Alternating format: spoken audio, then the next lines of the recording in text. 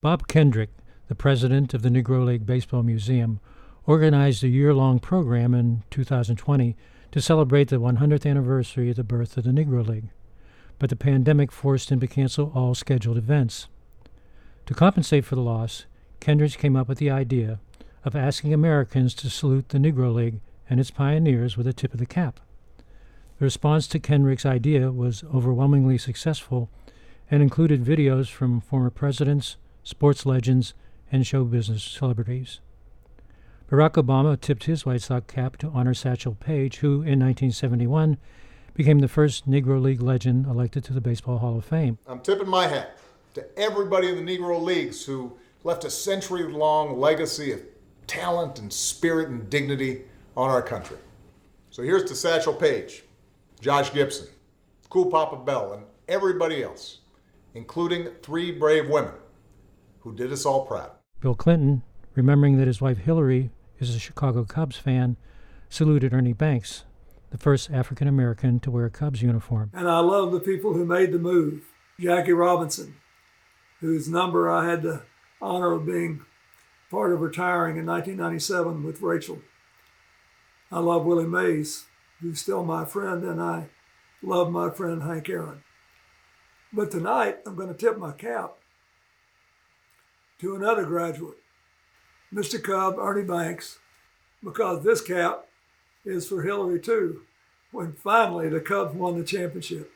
Long before that, the Negro Leagues made baseball better and America better.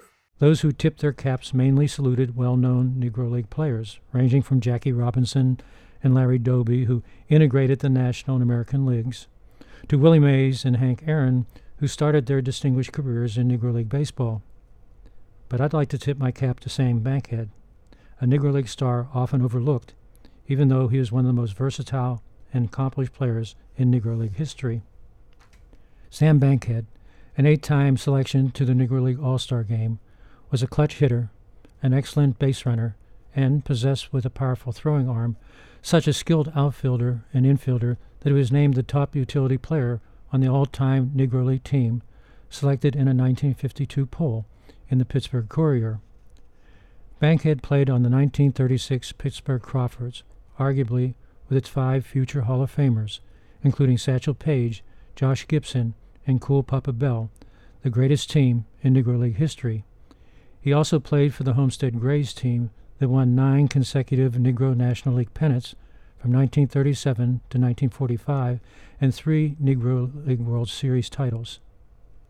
Near the end of his career, Sam Bankhead, at the age of 40, made baseball history when in 1951, Branch Rickey, then general manager with the Pittsburgh Pirates, hired him as the player manager for the minor league Farnham Pirates in Canada's Class C Provincial League. He was the first African-American manager of a minor league team in baseball history. After 1 year at Farnham and out of baseball options, Bankhead moved to Pittsburgh and took a job with the city's sanitation department, where he worked on the same truck with Josh Gibson's son. He eventually took a job as a porter at the William Penn Hotel in downtown Pittsburgh. On the night of July 24th, 1976, he got into an argument at the hotel's bar that led to someone pulling out a gun and shooting Bankhead to death. The Negro League All-Star and the greatest utility player in Negro League history was dead at the age of 65. While Sam Bankhead has been passed over year after year by the Baseball Hall of Fame, which now has enshrined over 40 former Negro League players, he was not forgotten by August Wilson, a Pittsburgh native and one of the most important dramatists of the 20th century.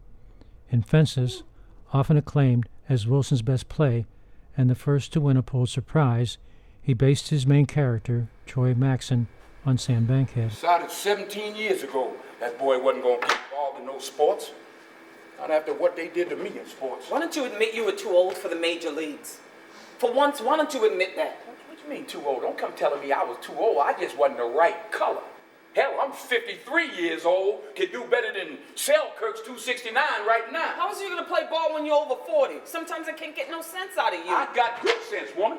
I got sense enough not to let that boy get hurt over no sports. Sam Bankhead, like so many Negro League stars, never had the chance to live the dream of playing in the major leagues, but unlike his teammates, Josh Gibson and Cool Papa Bell, he has also been excluded from the Baseball Hall of Fame, even though he is one of the greatest players in Negro League history.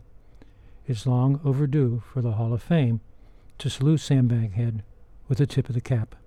This is Pete Peterson for Reading Baseball.